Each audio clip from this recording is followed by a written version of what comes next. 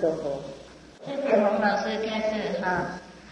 我听你们叫他下台，真的没有礼貌。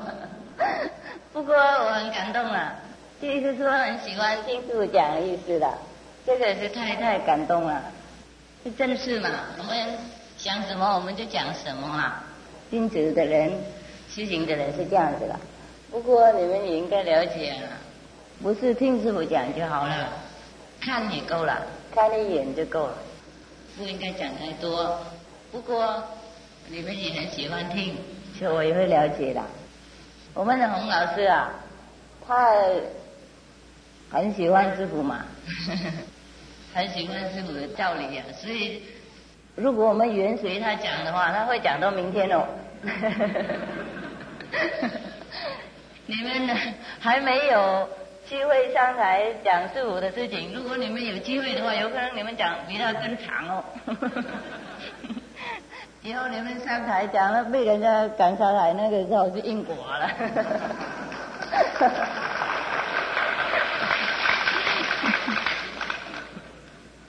好，现在我们讲我们的事情啊。昨天师父答应你们那个还有很多问题要回答嘛，是不是先要听经，或是先要把这个回答问答弄好？你们今天要听什么？意识解脱。好 ，OK， 意识解脱，意识解脱不是师父一个人教而已，也不是师父可以让你们意识解脱。不过你们自己可以让你们自己意识解脱。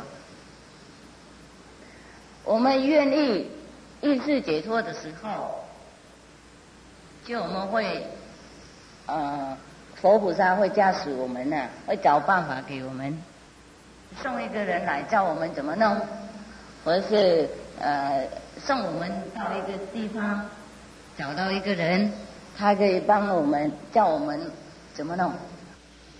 如果要意识解脱的话，通通都应该依靠我们自己的，依靠名师也没有错啦。不过我们不愿意，也没有办法。我们就是最重要的condition 条件。假如说师父很喜欢各位通通都解脱啊，在一起去西方，在一起去东方，去佛陀。不过你们自己不愿意的话，我拉不上来。这个是正式是这样子的，不然的话，释迦牟尼佛、耶稣基督、老子、孔子，他用他们的力量，用他们修行的功德，拉众生都上去了啊！不用等到我们的今天来这里听什么经典，讲什么东西。所以我们每次都问自己啊，佛菩萨那么慈悲，听说上信佛就会解脱，为什么我们上信佛2000多年了，是相信释迦牟尼佛的意思，还没有解脱呢？有一位代表佛，假如说我们不相信那个人是佛的话，没关系。不过他有佛的法门就够了，他可以代表佛传法给我们，指导我们，叫我们什么路可以走，哪一条路可以解脱。我们在这个世界跟在那个迷魂阵一样，迷魂阵你们知道吗？找不到路，哪里都是实道实路。不过有一条啦，一定有一条路可以出去。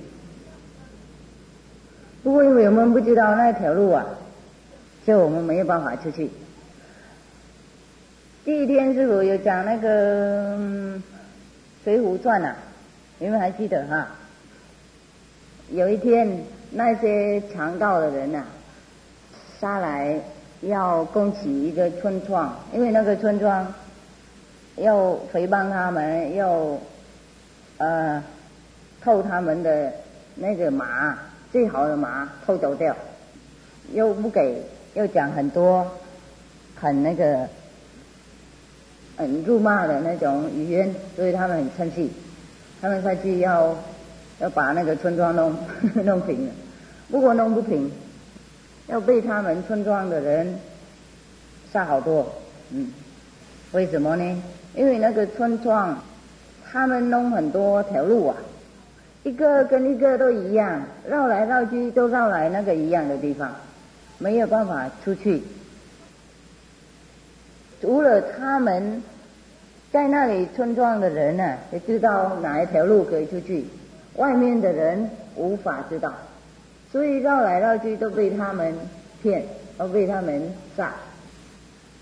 最后他们才知道，问啊，他们用他们的那个什么间谍啊去问啊，假装去问，才知道如果看到任何的路有一个白的那个树啊，白杨树啊，那你马上应该转了，不论那个路好看不好看，不论那条路大或是小，你看到白杨树应该转了就对了啊。从那天他们才成功，一样的意思啊。我们世界在这个世界有很多，听说有很多法门，8万世间法门，听说的嘞啊。为什么我们到现在还在这里绕来绕去？有些人呢，在这里或是在另外一个地方修行不错，可以认识，可以知道自己的过去的生活，有吗？有。好，一定有啦。如果我们知道我们过去的生活的话，那我们才了解，要了脱生死轮回就不简单。我们跑来跑去好几百千万亿次了，有的时候做男众，有的时候做女众，有的时候短命，有的时候长寿，有的时候做富翁，有的时候做乞丐我们知道，有的时候做动物，有的时候下地狱，有的时候下天堂每个人都问师父8万世间法门呢，你为什么一直强调那个观音法门呢？因为这个就是有白杨树的那一条路，其他的也是路了，没有错。不过绕来绕去也绕来一样的地方，不是绕到没有用的地方，不是绕到那里就没有路了，到公路了。公路是不是 ？The end of 没有不能出去的意思了。昨天呢，几个人催师父到师父住的地方，本来只有印心的人才催来的，不过有的时候不印心的人他们也催来，好，没关系，让他们催。他问师父，为什么应该修观音法门才能够解脱？我们修另外一个法门也开悟了，也有看到光等，也看到境界，也看到过去、现在、未来，不错。这个有不是没有啦，不过等级不一样而已。不用修任何法门啊，去听师父讲经啊，也是算开悟了，也是算有机会解脱了。不过不能成佛，不能度众生。好，在《楞严经》里面有一段的那个经也有讲，有25位菩萨来跟释迦牟尼佛开法会，他们讲他们修行的法门，通通都可以开悟。一个修灌水的法门，他灌到全身都变成水，全个他的那个房子都变成水了。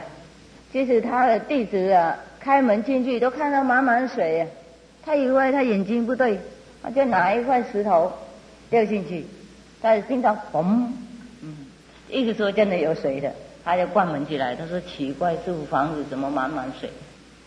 明天那个师父出来就有心脏痛了因为这个石头放在他的心那边，灌水灌到这个程度，就表示说他已经灌水成功了，懂不懂？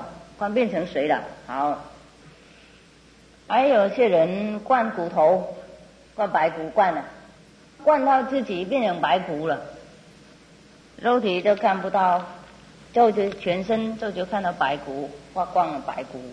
然后看其他的人过去也是白骨，看动物也是白骨。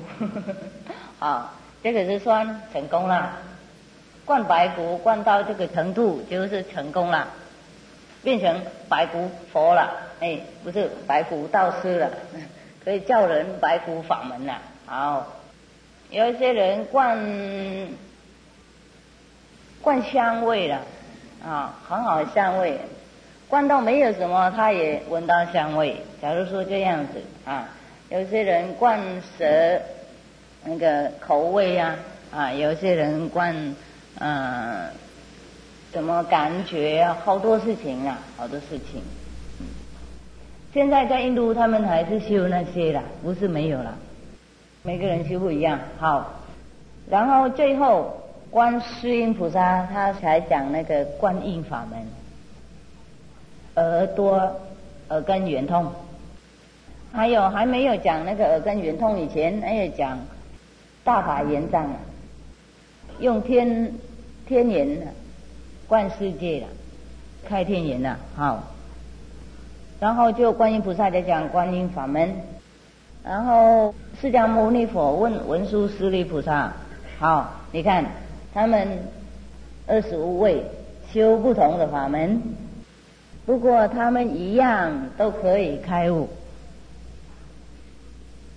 开悟就是悟到另外一个东西了，悟到超世界的事情，超世界的境界，从来没有悟过看过，所以说开悟。不过开悟不一定是解脱，也算解脱了，一部分解脱，不过不究竟，不圆满的意思啦。正道大开悟，圆通圆满开悟才是佛，才是永久解脱，懂不懂是不是意思？假如说我们修观音法门的人，也不是每一个人成佛了，就看我们修行多少努力，看我们等级到哪个地方。所以有些人是阿罗汉，有些人是初地菩萨，有些人是修陀环。修陀环就是再来一次的意思，阿罗汉就是永远不来，不过还不是佛。十地菩萨以上就可以叫人了，可以救人解脱，自己可以当老师，可以当人家业障，可以换福报给他们，拿他们的业障回来消化好，那25位菩萨他们一般多都是在家人的他们修不同的法门，他们也可以得到光，他们也可以得到开悟的等级。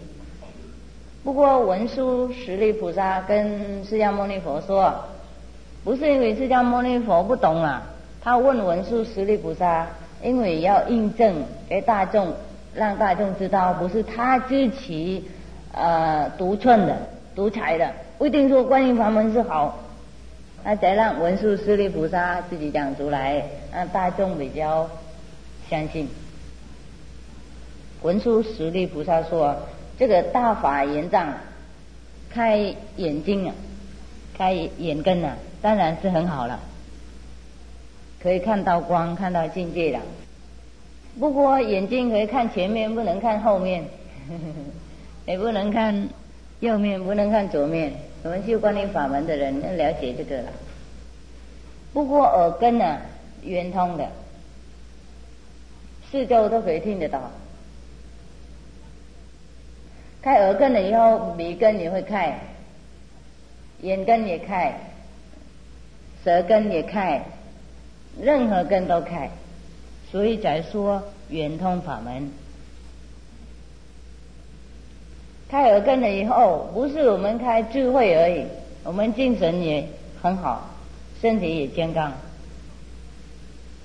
我们不需要太多世界的世俗的事情。昨天你们知道师父有感冒了啊，不过还平常嘛，还没什么问题，没有吃什么药，晚上也不睡觉，看书到天亮，然后打坐，然后休息一会儿，也没吃什么，早上也没吃什么，中午吃2条羹饭，一块这样子那么多豆腐，啊，喝一口汤，这个就是我的中午的饭，啊，我还是可以讲经很好。你们有没有感觉到师父很有严重的病？没有哈。不过我的病从宜兰到现在啊，2个礼拜了，也是算很严重了。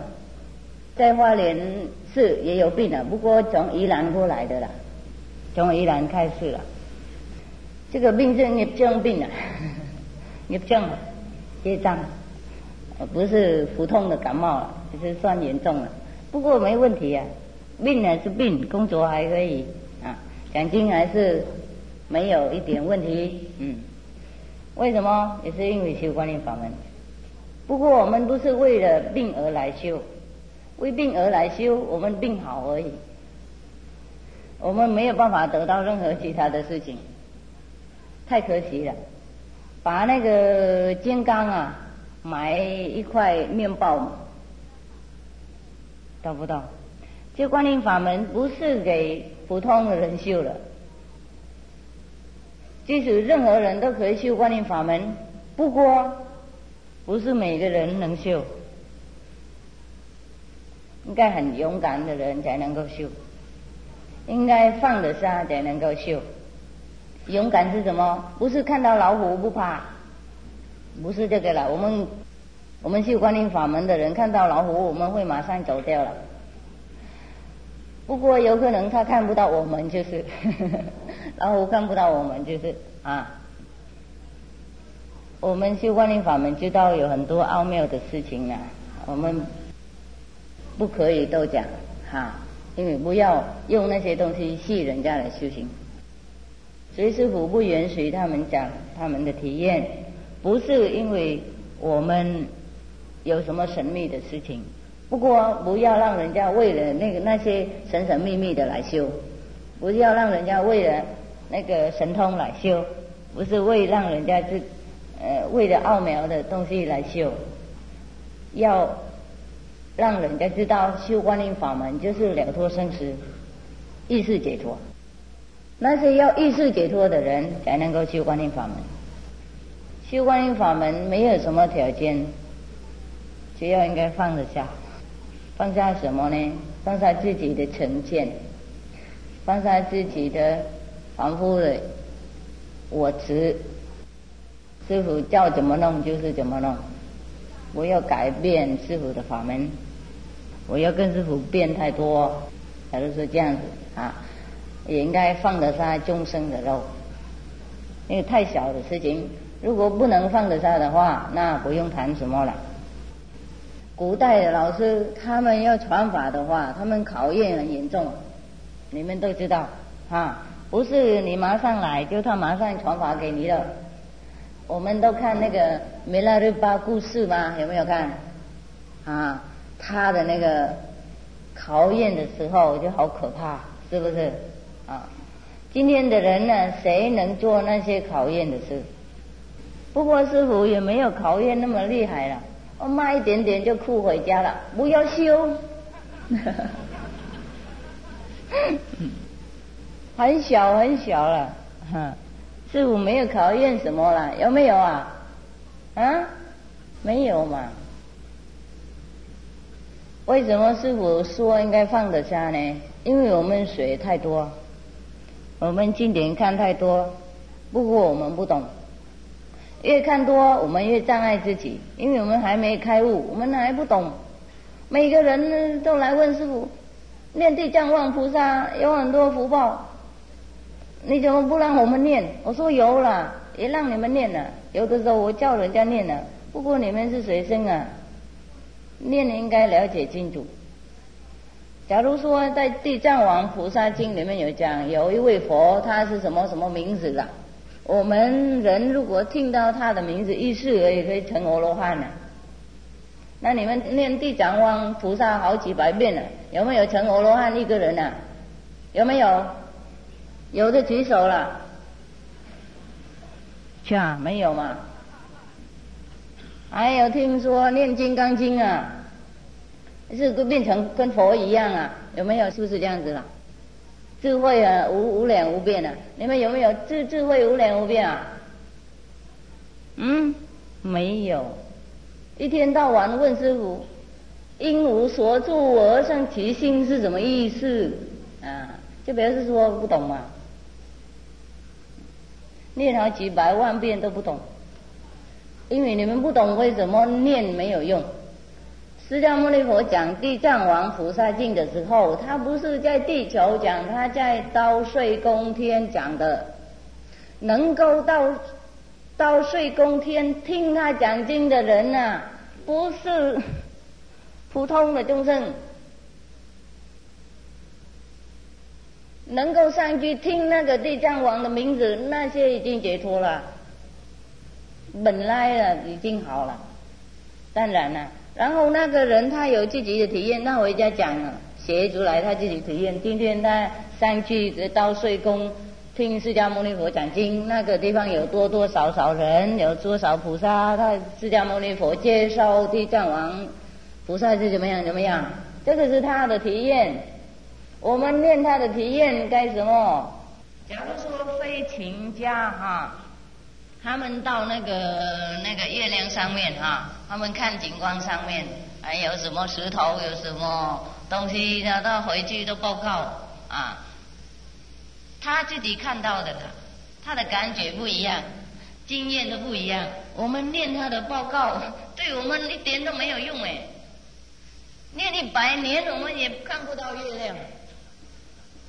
念经啊，跟那个去参加人家的那个结婚的宴会一样。你不晓得结婚是什么意思？你来那里吃喝玩乐，然后回家啊，这样子而已。他们结婚，他们有他们的事情。我们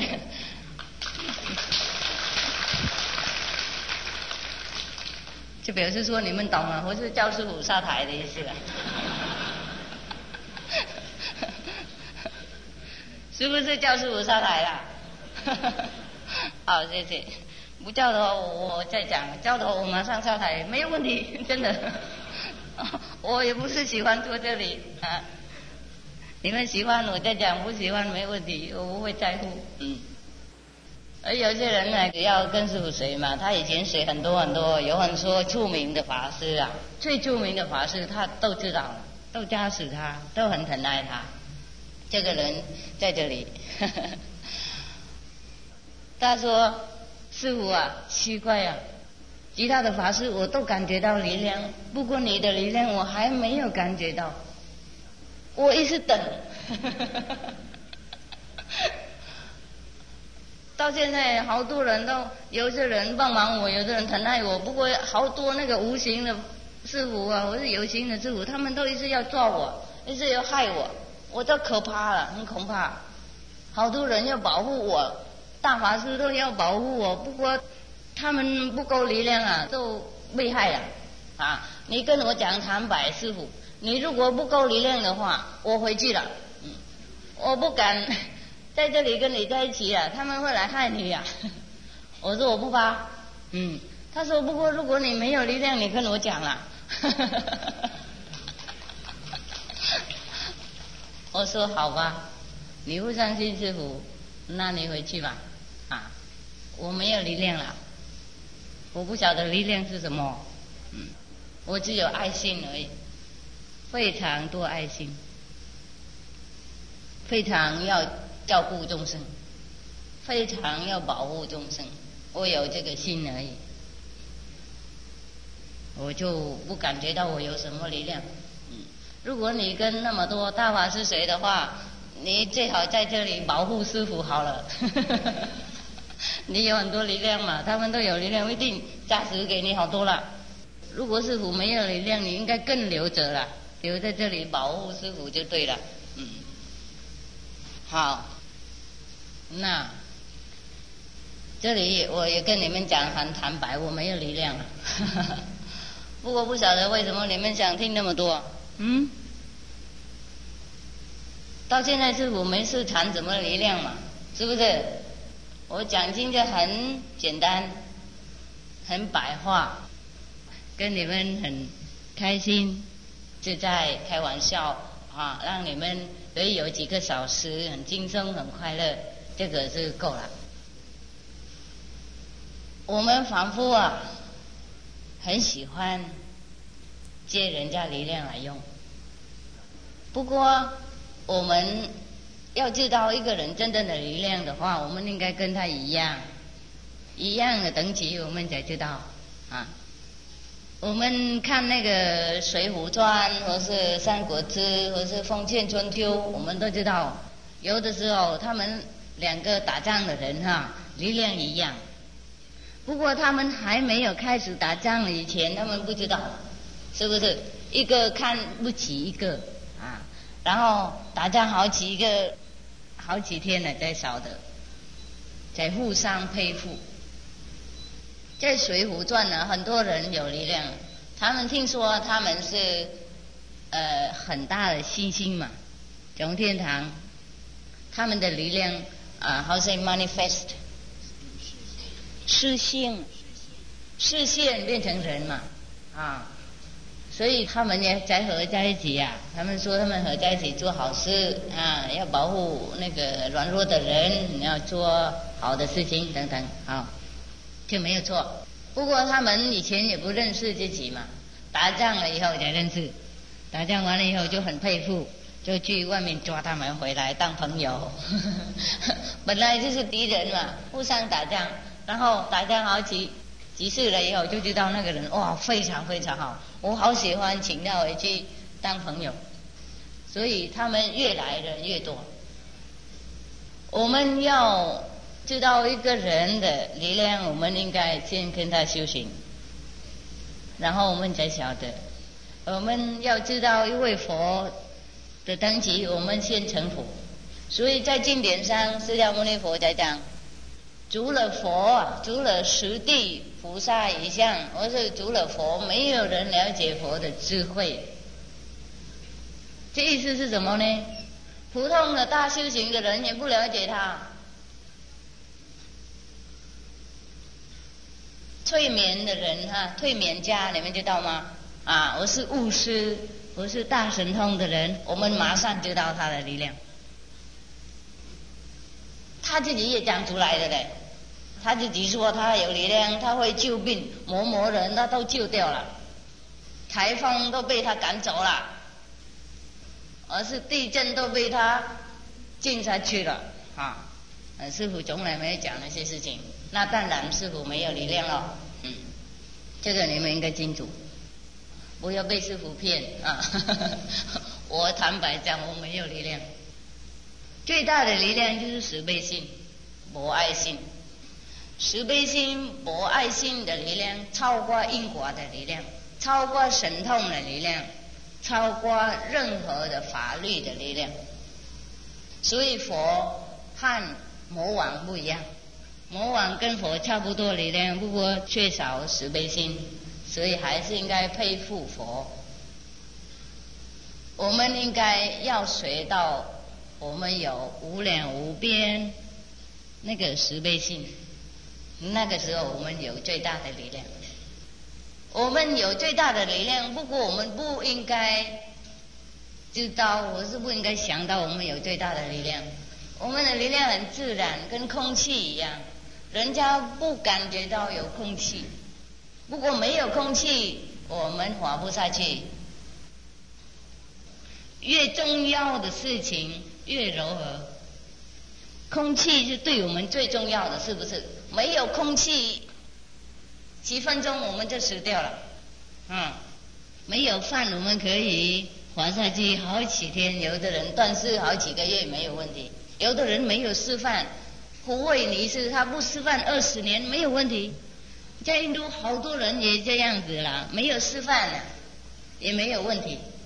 广庆老和尚他在那个闭关的时候，他也没吃什么东西，他跟老虎住在一起然后猴子拿一些水果给他吃而已，他也活得下去。没有水我们很困难了，是不是？水是最软的柔和的，不过没有水我们活不下去。不过我们还可以活得好久。没有空气的话马上走了，是不是？不过我们抓不到空气嘛，有没有？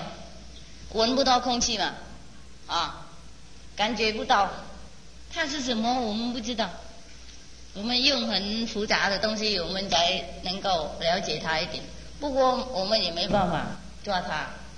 不过没有它我们活不下去，它是最重要的啦。一样的情况，佛菩萨的力量不是让我们感觉到很震动，跟触电一样那种粗糙的感觉。除了我们自己有很大的意愿有特别的意愿，我们才感觉到好像有震动一般多的人感觉不到，跟空气一样。假如说有的时候我们会感觉到空气很难过，假如说我们被火烧，是不是？然后那个皮都拿掉了只有红红的肉而已，那个时候感觉到空气了，很酸感觉到很痛，放弃一点点就受不了了。那个时候我们就感觉到空气的感应，不然的话我们感觉不到一样的意思。佛菩萨的力量太柔和，太没有了，跟没有一样，所以无法了解。在《道德经》里面老子有讲好像《道德经》有可能是《道德经》但是国王人家听说而已，听说有国王，不过很小看得到，不知道。就是那个他的大官我们会感觉到他的力量，越小官我们越感觉到他的力量。我们就怕就是怕那些小官是不是？我们不怕国王，我们就听到他存在而已是不是《道德经》？什么人听到他的名字就可以成阿罗汉？这意思什么？他在世的时候的众生听他的名字就会成阿罗汉。成阿罗汉的意思说什么呢？永远不生死轮回，永远不再来这个世界的意思。所以我们要成阿罗汉，要成菩萨，要成什么东西，我们应该找在世佛了。我们应该要念的话，念在世佛的名字。假如说我们要念一位过去佛的名字，我们要祈求一位过去佛名字的话，我们应该找一位佛，一位名字没有离开世界太久，到500年是最多的了。然后他不在了，他通通都走了。本来他肉体走了，他已经走了，不过因为他的徒弟还在他大徒弟小徒弟还在，那个法脉还不通通断掉，他的徒弟还天天崇拜他，他的那个法脉还传到他的徒弟里面。所以什么时候他的大小徒弟还在，还崇拜他，还想念他，他的灵气还是留着在这个时场里面，在我们的世界的时场里面。500年、300年到500年以后，法脉乱掉了，他那个人崇拜他的人越来越小了就他的那个灵气都会被消灭了，他永远离开这个世界的时场。然后另外一个法师再来这里弘法，传另外一个地方，有可能一样的地方，有可能另外一个地方。所以我们真正的要得到利益，应该找在世的法师啊，在世的名士，不能急久过去的名士。我们听说西式是很漂亮啊，中国已经最漂亮，不过我们要结婚也不能跟他结了，是不是？我们的太太是最漂亮的了，因为她还在。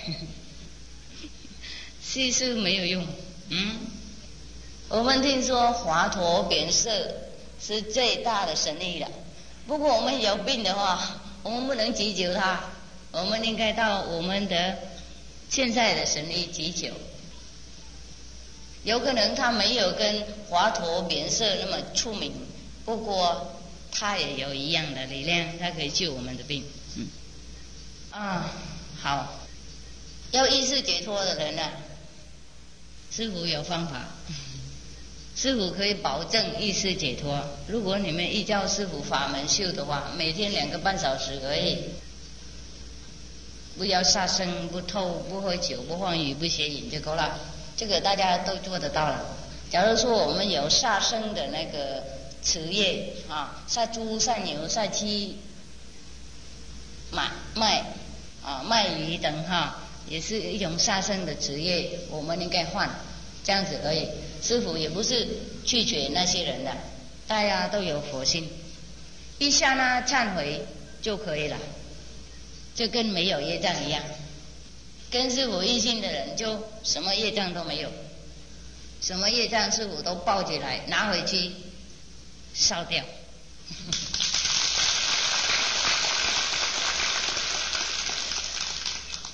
然后每天打坐，尽量做2个半小时，这个是意识解脱的条件。其他的师父都照顾了啊。不过在这里师父还没有讲法门啦，印性的时候师父在讲，教你们怎么弄，这个也应该好几个小时了。开悟是很快了，不过路上很长啊，应该告诉你们了，走路的时候碰到什么什么，应该什么什么处理，这样子而已，才那么长。不然的话5分钟就开悟了，没有了，一刹那。开悟是最简单的事情，比吃饭睡觉呼吸更简单。好，因为本来我们有这个东西嘛，我们有这个道，我们有这个宝藏啊，不是外面来，不是应该用人工弄出来的，是最简单的事。很可惜大家没有用到自己的力量。好，现在师父早一点停了，就让大家提问题啊。昨天的问题现在师父慢慢讲，然后你们有其他的问题可以给我们。请问师父，禅宗和净土宗有什么不同？可不可以一起修？本来呀，古代的禅宗和古代的净土宗都一样的啦。从哪里有净土宗呢？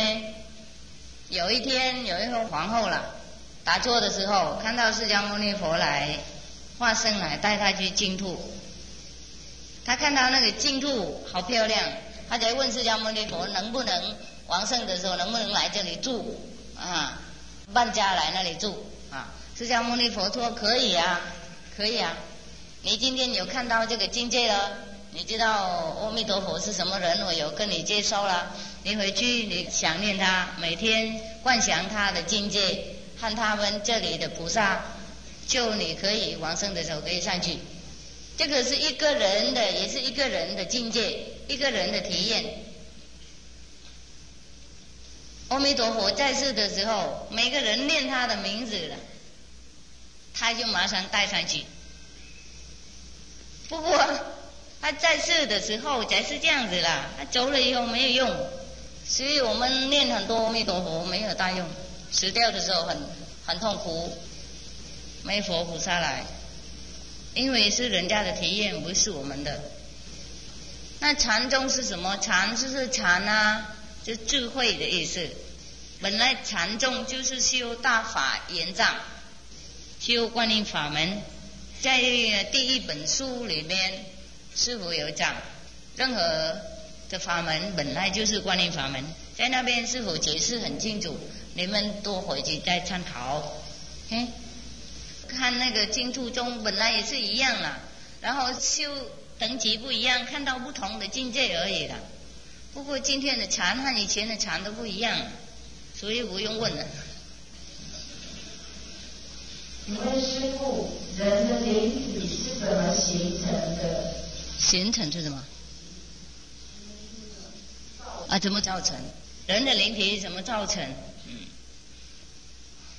人的灵体啊，从那个佛心来嘛，从上帝来，从那个大力量、大智慧来。在人的灵体里面，有上帝的力量，或是造化的力量，或是这个道的力量，或是大智慧。这个灵体呀，跟上帝差不多一样的力量。就跟我们的小孩啊，他有父母的血统，不过他变成另外一个人。他长大了以后，他也可以替父母做一样的生意，他也会一样的变成一样的人，是这样子。还有他问，人没有道德，是不是因为缺乏慈悲心？是，不过也不一定缺乏慈悲心的。有的时候情况啊，变他成这个样子。我们听说时事造英雄嘛，那时事也会造恶人呢。有的时候他不想偷，不过因为他的父母饿死了，他没有工作了，他被人家压迫，是。我们知道以前呢，古代的时候，不晓得现在还有没有。不过有很多人用权力压迫，那个平民的人压迫穷的人不让他们有工作，不让他们有够饭用，所以从了那个情况，他才去偷的时候被人家催紧张有可能就变成杀人。从那个时候就变越多，越来越严重了。不一定他缺少慈悲心，最少他对自己有慈悲心嘛，他要保养自己最少他对他的父母有慈悲心他要保养他们的父母、丈夫、太太嘛，懂不懂是不是意思如果他没有丈夫、太太、父母了，他对自己有慈悲心他不让他自己饿死嘛，他就找办法所以师父也没有看到那些人缺少慈悲心最少慈悲心就是那些人用权力压迫人家，压人家都没有地方可靠，没有路可传，那些就是没有慈悲心。我们应该看情况、看背景，我们才能够判断那个人有没有慈悲心。OK，请问师父，人在死的那一刹那，要怎么样保持心灵的平静？还有魂魄怎么离开那个身体？我不懂第二。第一是这样子，跟师父修观音法门的人不用担心那个死的时候师父会照顾。还没有死以前呢，已经知道了，师父会来报告了。打坐的人打坐的时候会看到师父，假如说整个生活没有看到，最后一刹那也会看到他来告诉你3天以后你死掉了或是3个月以后、3个礼拜以后你准备好那我们没有问题嘛。不修观音法门的人那自己尽量照顾自己啦我没有办法人死的那一刹那，灵魂是怎么离开身体的？怎么离开身体？对很简单时间到了应该走，不要走也不行。跟我们住在一个房子一样我们每个月付钱，时间到了我们的那个主人要再带那个房子再回来，我们不要走了，他要赶我们走。我们的灵体和我们的身体有一个线跟我们在一起，死掉的时候那个线被割断那个时候就不沟通了，应该离开身体。有些人从眼睛离开，有的人从嘴巴离开，有的人从下面那些九孔啊离开，有些人从肚子离开，有的人等等哈。在我们的人的身体有很多重心啊，重心你们知道吗？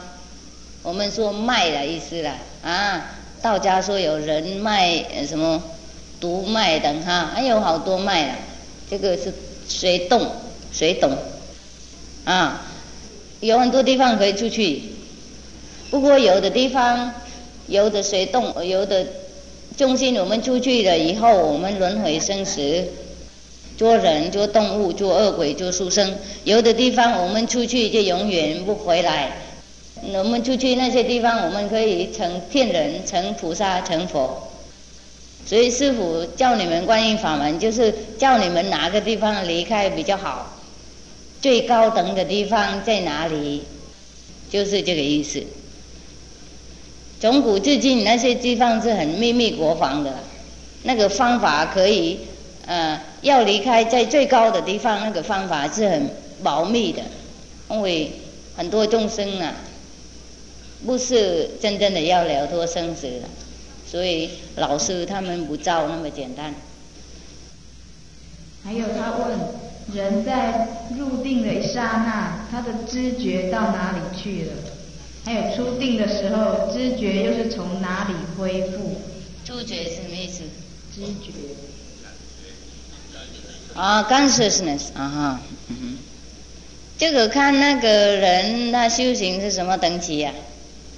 如果修行普通的话，也是一样，也是从肚子啊、丹田啊，或是另外一个地方出去啊，等一下也一样的地方回来。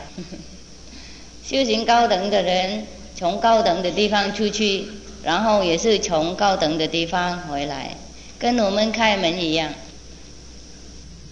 还有他问，我们睡觉的时候，睡得很深的时候，是不是跟死的那一刹那一样？不一定一样，不一定一样。请问师父，一世解脱的一字是怎么解释？因为有很多教派他们都常常提到这个字，是什么原因？刚刚师父讲经有提过了，一世解脱就是这样子哈。我们找到名士，我们有好的法门，我们每天练习了以后，就我们可以每天去佛的地方玩，然后我们死掉的时候，我们去佛的地方住，我们永远不再来娑婆世界痛苦住。这个是说意识解脱。其他的人他死掉了以后，他再来娑婆世界再住，不晓得住多久，千百年，那个是说好不解脱的人。意识解脱的人，就是他这个生活这辈子是最后一世的了。假如说他还在可以活30多年，那30多年以后就最后他不再来这个世界，他成佛成菩萨的意思了。所以说意识解脱，最后一世住在这个娑婆世界的意思。请问师父，修净土法门，每天念佛，但是没有受五戒，如果念到一心不乱，是不是可以往生？受五戒也不能往生，念佛也不能往。为什么不能呢？因为我们一心很乱，不是一心不乱。为什么应该受戒呢？受戒的人不杀生嘛，不喝酒，不妄语等，心比较净、单纯、干净，还不能意识解脱啊，还不能一心不乱，何况没有戒律呢？懂不懂这回事？不要以为念佛就什么都消除了，我已经刚刚讲好了，念佛这个净土的那个经典不是给我们看的啦，本来是他自己的体验写出来的啦，本来体验不能告诉人了，本来经典不应该留着了，混淆人家而已啊。所以释迦牟尼佛在世的时候啊，他没有叫人写出来任何东西，他自己也没有学出来任何东西，就是300年、100年多以后，200-300年以后，他们徒弟合起来学的啦。学什么呢？你有什么体验呢？都拿起来给我们参考。什么人有什么体验都拿出来。跟师父修行的人，他们也学自己的体验。师父的徒弟有好多人呢，学好几部净土经，因为他们自己去净土看，他们知道释迦牟尼佛讲的一样，然后阿弥陀佛真的这样子。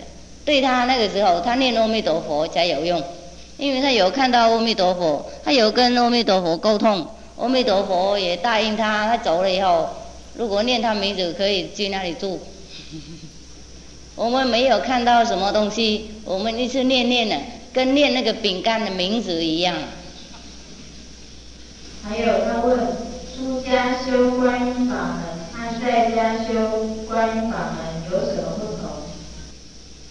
没有什么不同，除了出家的人比较忙，跟师父在一起，天天在一起，有可能他们可以听到比较多的东西。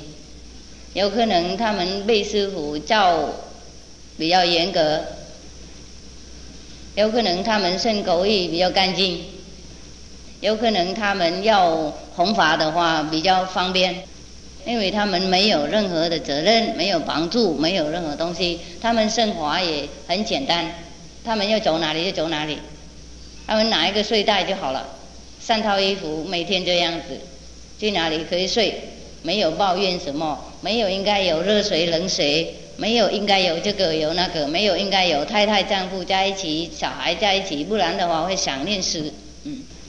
所以出家人比较轻松，假如说他们成道，他们弘法比较方便，这样子而已。不然的话，出家人在家人有空都可以在一起修行，都一样。请问师父，信别的宗教的宗教徒依照观音法门的修行方法能解脱吗？经解什么？其他宗教的那个教徒。可以，为什么不能解脱？你们的宗教都叫很好的事情啊，都叫类似的事情啊，应该不杀生、不偷盗、不邪淫，应该做好人，应该布施，应该帮忙众生。任何的宗教都提到那个观音法门，就是我们不懂，我们在以外不一样。相信的宗教和修观音法门呢，没有一点障碍自己，互相帮忙而已。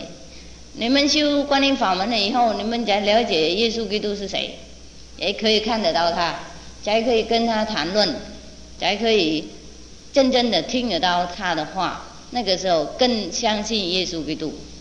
你们修观音法门以后，有可能上去看到老子在某某境界教人，跟那个老子谈话，那个时候才更相信老子。回家看道德经才更了解啊。他们都是大法师啊，都大名士，他们没有嫉妒心啊。他们不可以说你相信老子，你没有相信我，你上去我会赶你下来。他们都是一样，他们同一体，不应该换宗教嘛，师父讲好了，也不应该来跟师父皈依做什么事，相信师父的法门，每天依照师父的知识修行，就以后你们知道你们的宗教是最棒的了，然后你们也知道任何的宗教是最棒的了，然后你们知道任何的宗教都赶快，懂不懂？请问师父，打坐的时候，身体感觉向左右方向扩张，就是变大，还有身体的温度很高，呼吸很微细，这种情况是对吗？身体什么？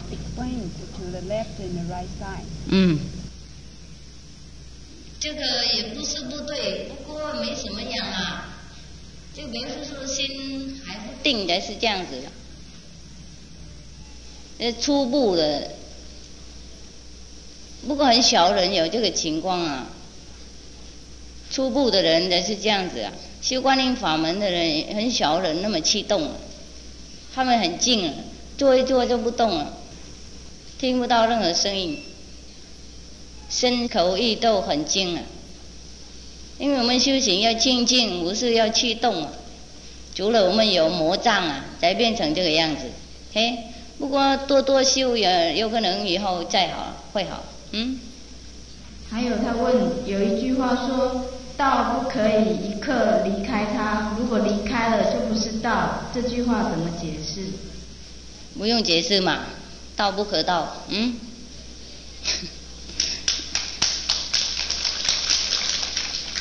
你们喜欢辩论而已啊，没有得到才喜欢解释，得到了没有话能讲。道是每天都有，这里有那里有，大家都有了，不讲什么。请问师父，诵经诵咒有没有好处？诸佛菩萨会来保佑吗？诵经诵咒，如果你们诵经诵咒有佛菩萨保佑的话，那你们今天不应该提这个问题了，因为没有才问的。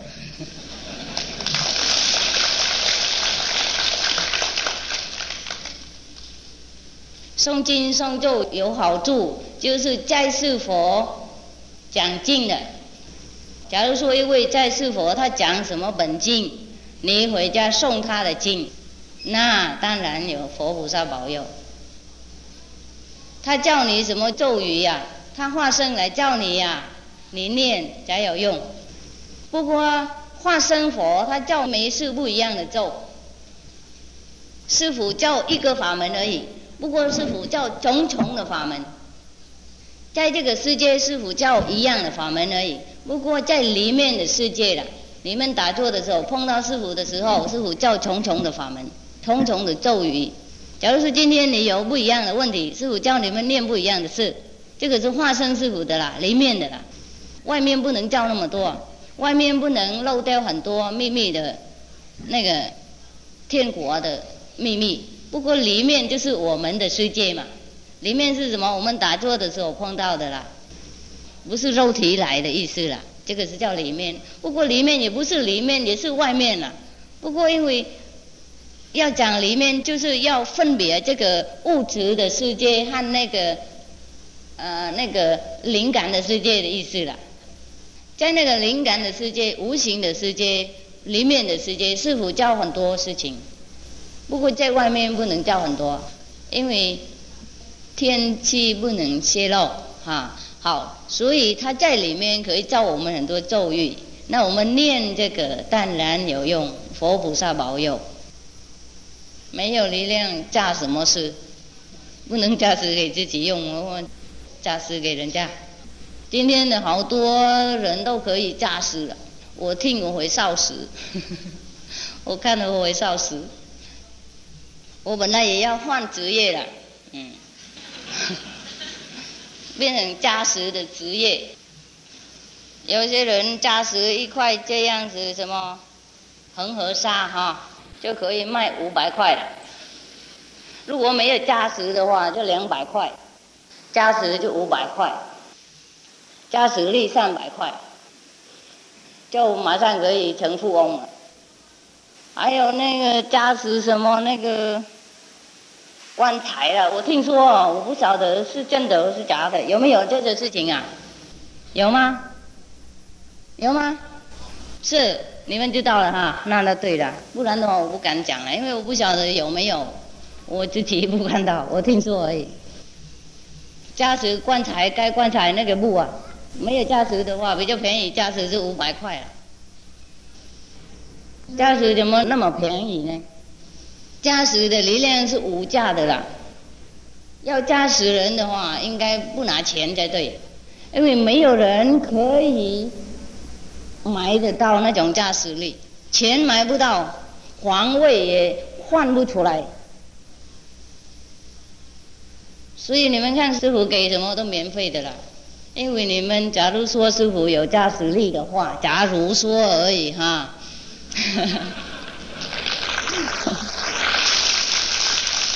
假如说师父有加持力的话，你们买不到，你们无法送钱给师父。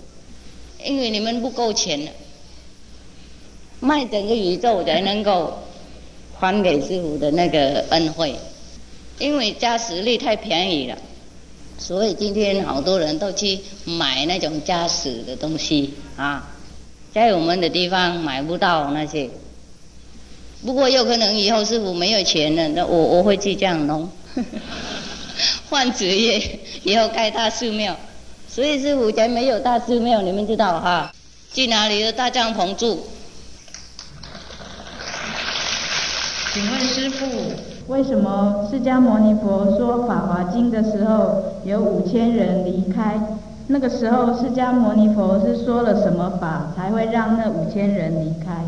是，他说观音法，他说法化法，法化法就是观音法了，都一样了。有的时候讲不同的名字，有的时候他说金刚法。好，为什么那么多人离开呢？你们都晓得了。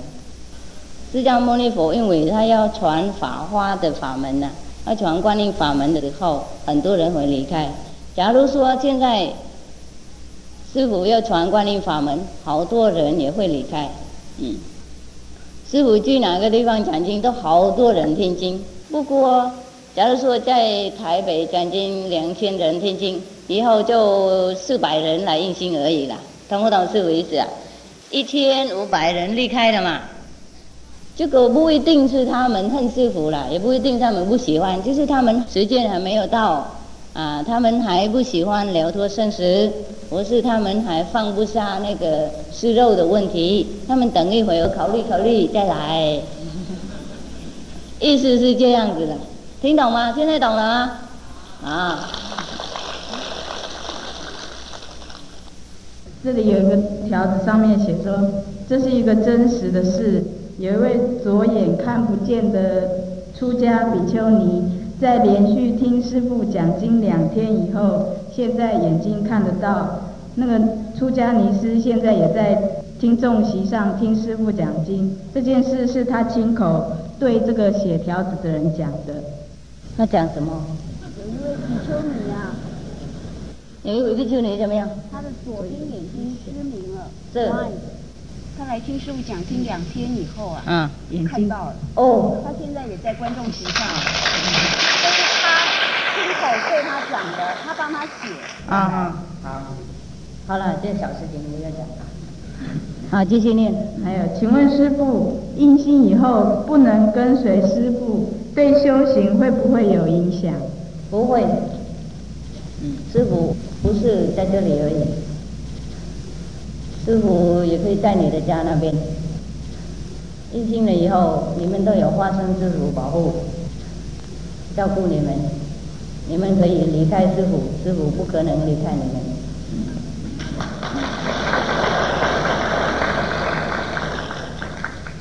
请问师父，何谓西方极乐世界？修观音法门可以到那里去吗？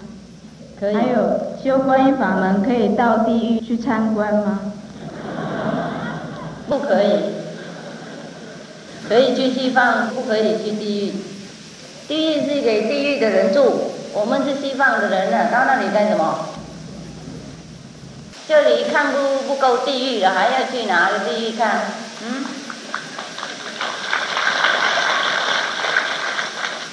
我们的世界地狱很多。还有他问，我修到越修精神越不好，修观音法门以后会更严重吗？修观音法门是不是精神不好啊？你们修行的人跟师父讲，精进的人修观音法门精神好不好？好。OK， 会不会严重啊？不会。好，他回答了哈。请问师父，基督教、天主教的天堂是不是和阿弥陀佛的极乐世界一样殊胜？一样什么？殊胜。殊胜是什么意思？一样好。啊，一样好。是了，不一样的地方而已。请问师父，不过等一下，不过没有修行的话不能上去啊，不是在这里天天就可以上去，不一样，不那么简单的。你要去天主教徒的天堂的话，也可以去观音堂；你要去西方极乐世界，也应该去观音堂。师父保证你们没上去。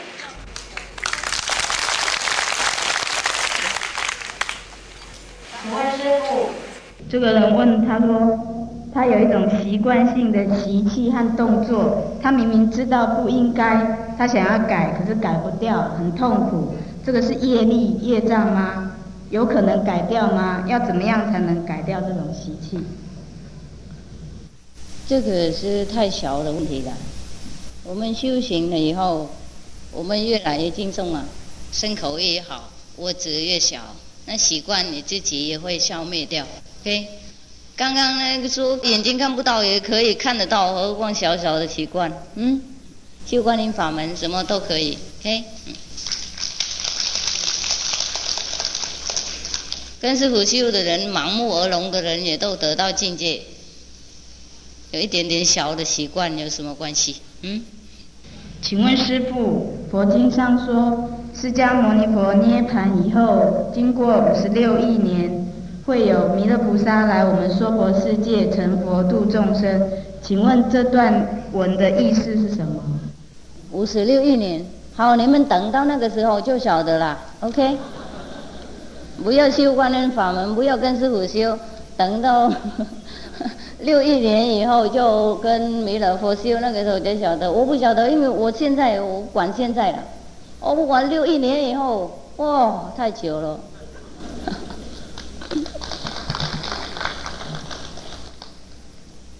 我们越南的话，有就是说，在这里有一个小鸟，一只小鸟，你不抓，你等抓这个天空的小鸟，懂吗？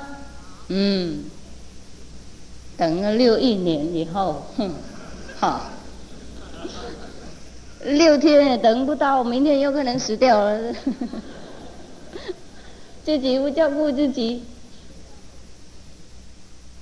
请问师父，昨天师父有提到佛和上帝的问题，佛经上有说，诸佛都是因为般若就是智慧而出生的。师父是不是把上帝比作佛经上的般若智慧？是，上帝就是这个道的意思，因为这个大智慧的大力量啊，是我们自己的万能的力量。然后有的人说不同的名字嘛，是诸佛杀来这个世界，因为要教众生怎么找到自己的万能的力量，怎么找到上帝的意思啊，怎么找到这个道的意思。请问师父，他的父亲因为讨厌这个世界而自杀，有一天他梦见他的父亲说很苦，有没有什么办法能让他的父亲到极乐？自杀的人真的很苦，你们不要自杀哈，自杀是最苦的了。找到黑暗的地方，永远不能了脱，好久好久，没办法帮忙他那么多。除了有一天他自己醒过来，他时间到了，他醒过来，他自己求帮忙，就才可以。不过，我已经告诉你们了，你们都不懂。修观音法门5代超生嘛，不要再问哈。请问师父，您认为一个修行的人应该过午不食吗？不应该。释迦牟尼佛过午不食，因为他每天去托钵嘛，不可以一天到晚去托钵，然后没有时间修行。早上去托钵回来，中午是，然后就下午去托钵，晚上是，那个半夜出来去托钵给早上点心是，又难看，又没有时间修行。因为他们婆罗门的那个时候修苦行习惯了，吃一餐也够了。刚刚师父也告诉你们，师父的中午菜10多小嘛，是一忏也是不下，何况是2、3忏啊！我们修行到一段时间了以后，不应该是才对。吃饭是太累的事，很累的事情。所以释迦牟尼佛他才是一忏。我们修行还不够力量，肚子饿得要命，还在那里强迫自己，不是这个就没有慈悲心的了，对自己没有慈悲心了，应该疼爱自己了，跟疼爱人家一样，疼爱人家跟疼爱我们一样。我们不忍心让人家饿死，怎么勉强自己饿死呢？这个是不对的，这个是不是正道啊？修行多了以后，我们就自然不想吃了。那个时候要是一餐也可以2、3餐都赶快呢。修行不是为从饭而来，成佛不是从饭而来，不然的话，那个恶鬼呀，他也会成佛了，因为他根本没有东西吃哎。不要想错的事情 ，OK？ 请问师父，为什么有些道场的师父和住持都不喜欢自己的信徒跑到别的道场？这是你们问他们嘛，不是我的事情。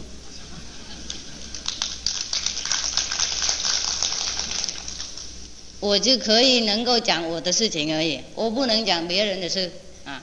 我的事情是这样子的。师父的徒弟欢迎乱七八糟跑任何的道场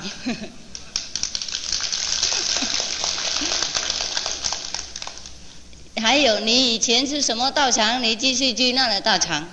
如果你还要继续另外一个道场，那欢迎多去，没有关系啊，没有问题我们自己有道场，这个就是我们的道场，所以我们不绑任何人 OK？ 请问师父，为什么一些很出名的高僧大德，他们彼此之间还会互相排斥，不能沟通？他们同样都是以普度众生为自己的责任，为什么还会有这种不好的心态？也是他们的事情啊你们都问人家的事情，我不好意思讲，你们就问他们好了。我不希望讲人家的坏事 ，OK？ 问他们 ，OK？ 我可以讲我事情而已。刚刚外面有一位法师是他们的人穿那个黄衣的黄 jacket， 你们有没有看到？好，在外门要分给我们什么？刚刚我给你一本在哪里？后面。在这里。我不认识那个法师。就不过我看他们来，我很高兴也温馨很深。然后我说你们都给什么？再给我一本我自己拿一本，等一下回去看我就可以讲我的事情而已我们是这样子，我们欢迎大家弘法，其他的人不欢迎，这是他们个人的问题，你们不用问师父 ，OK？ 你们自己晓得啦，不用问啦，好吧？请问师父，一个在家人他没有到戒场去受戒，可是他在家的行为就是跟受戒一样，是不是能这样子？是不是能得到戒体？有没有必要到正式的戒场受戒？不需要。最好的戒律是从内在的戒律的。释迦牟尼佛去受戒的时候，他也不是去在大的戒场受戒他是受婆罗明戒而已嘛，他受10戒，婆罗明戒有10戒而已然后因为他徒弟太多了，每一个人犯不一样的戒了，每一个人就做不好的事情他才把那些不好的事情写下来，说你们不应该做这样，你们不应该那样，不应该这样，因为有做坏事得有戒律的，没有做坏事不应该说什么戒律，懂不懂这个意思假如说尧舜的时候我们听说尧舜是不是尧舜这样对的吗？尧舜的时候很和平嘛，人家丢东西在那个路上也没有人捡呢，丢的东西也没有人捡，何况有人偷盗呢？所以不写什么那个法律啦，你偷盗的话你应该变成怎么样？你被磕手磕头的没有，是不是？因为没有人偷嘛。那今天法律那么多，因为有人偷，有人偷了以后才有法律，懂不懂是不是意思？好，我们做好的人不应该去受什么戒，就对了。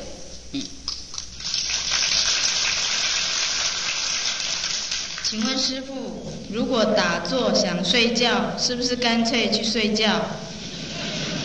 还有，他听说打坐有人着魔，那我们自己在家修打坐，是不是太危险了？是很危险。除了你的师父本领高强，有千百亿化身，每一个学生都有一位化身师父来照顾他，你们才不危险。一般多的情况很危险的啦，因为你的师父只有肉体，没有化体，没有灵体，他不能无所不在，他不能千百亿化身保护你。魔来的时候，他没办法处理，因为他在台北，你在台东。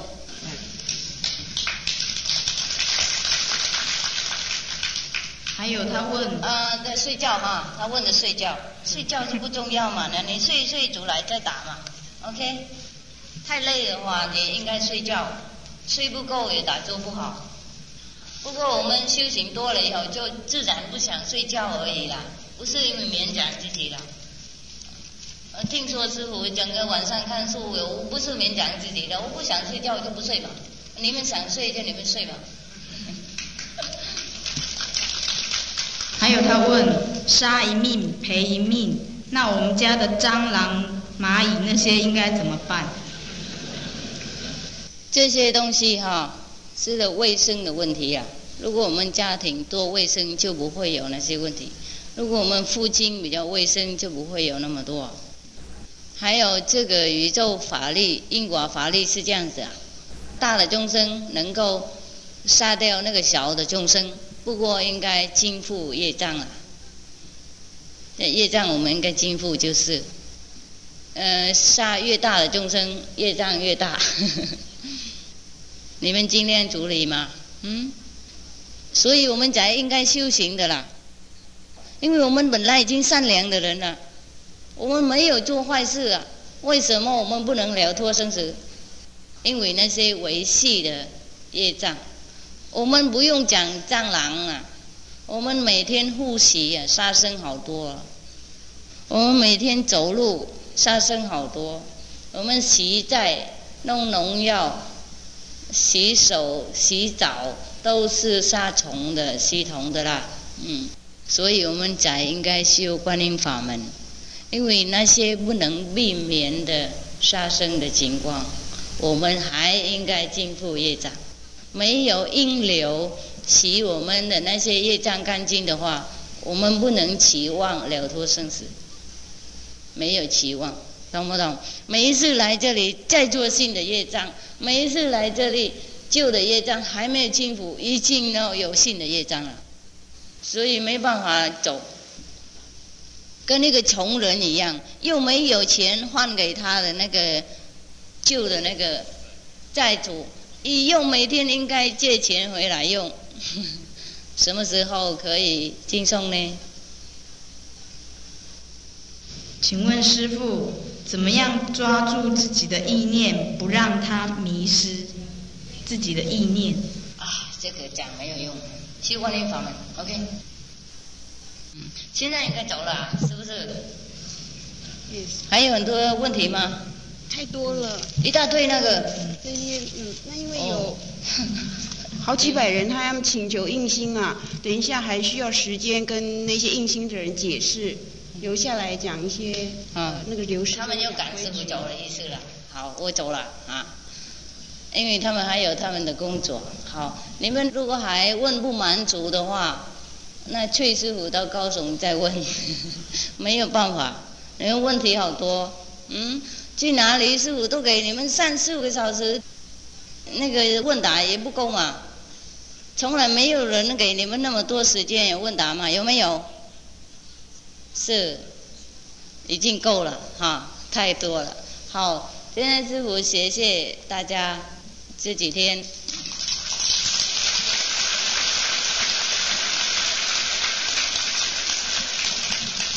这几天不管那个干课了，辛苦了，坐在地上等等，然后很静静听师父讲经的啦，我很感动，非常感动。我们还有机会再见了啊，不要退心。你们想要不要拿一些话回去供佛？啊，那一个一个来拿。